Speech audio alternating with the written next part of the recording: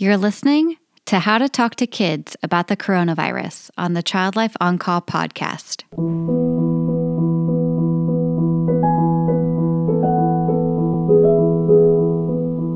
Hello, and welcome to the Child Life On Call podcast. I am your host, Katie Taylor, certified child life specialist, and I wanted to take the opportunity to share some thoughts about talking to children and adolescents about the coronavirus.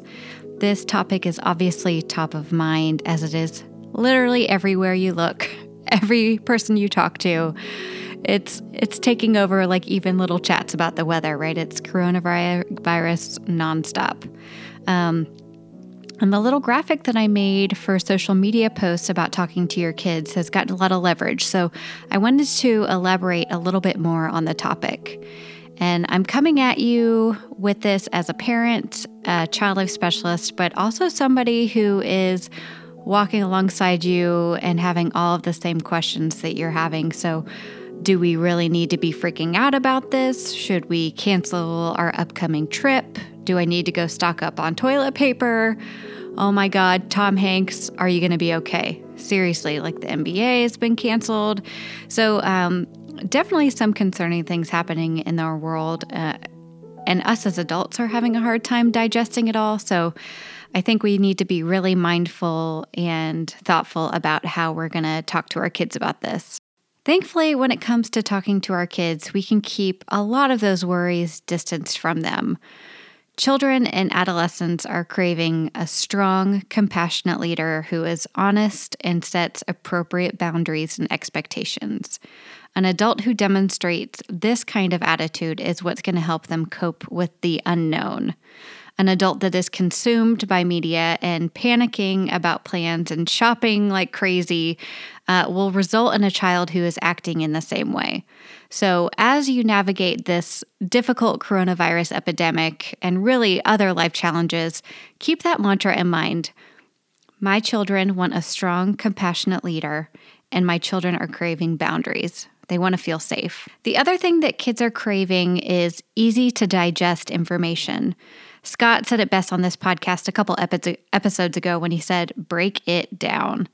In general, kids are going to ask questions that they want to know the answers to, and they aren't going to ask the questions that they're not quite ready to handle. So if you don't know how to answer a tough question, one of the strategies I like to do is just mirror and validate their feelings. So throw it back to them and say, you seem really worried about this, or this topic seems to be on your mind a lot.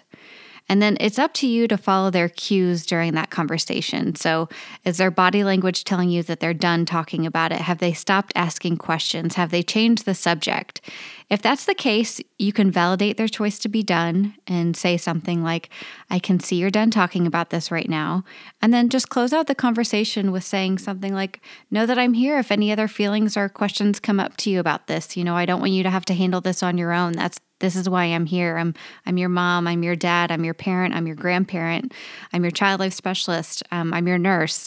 I want to help you feel safe and help you navigate this. You don't have to do it alone. That's really what kids want to know.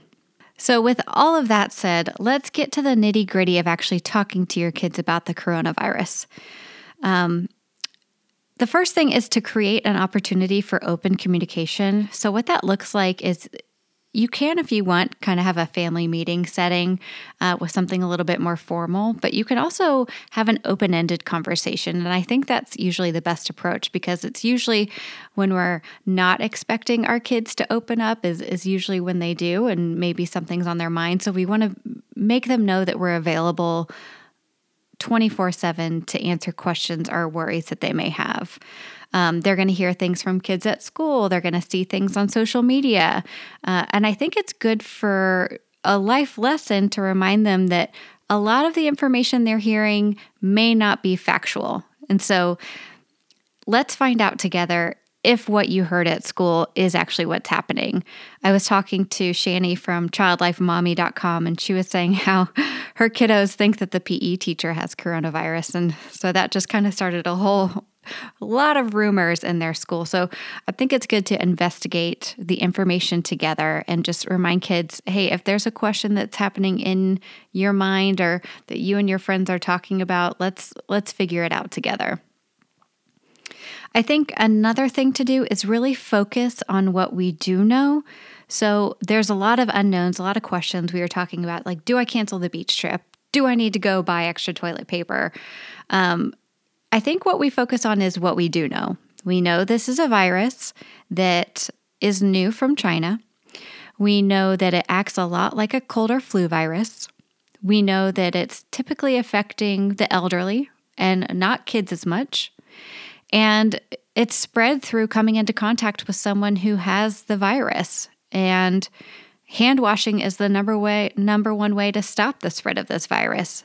And so that kind of leads us into the empowerment part of the conversation. You can say to your kid, you already know how to handle this. Like, you already know how to wash your hands. You do it all the time. You're really careful. You make sure you drink out of your drink when you're at school. And, you wash your hands before you eat, and you're already good at not touching your face a lot. So really empower your kids to let them know they already know how to handle all of this. If that doesn't feel like it empowers them enough, I think it's okay to literally walk through hand washing with your kids and say, you know how to stop the spread of germs and viruses. And so let's just see what it looks like to wash your hands for 20 seconds. Let's start a timer together. And so you know what that's going to feel like.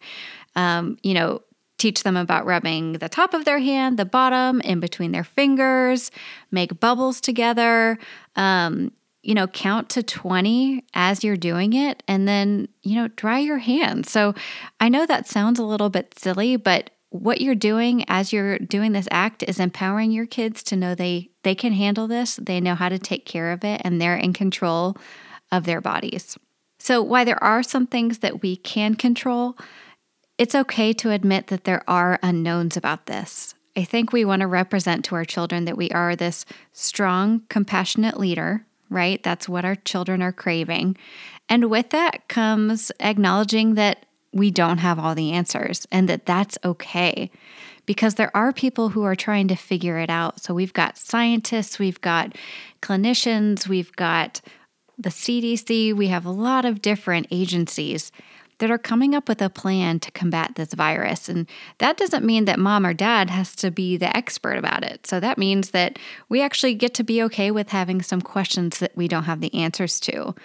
But we do know that when we have those questions, we know what to do with them. We can write them down, we can investigate them. And sometimes we just have to be okay with saying, we don't know right now, but we can find out.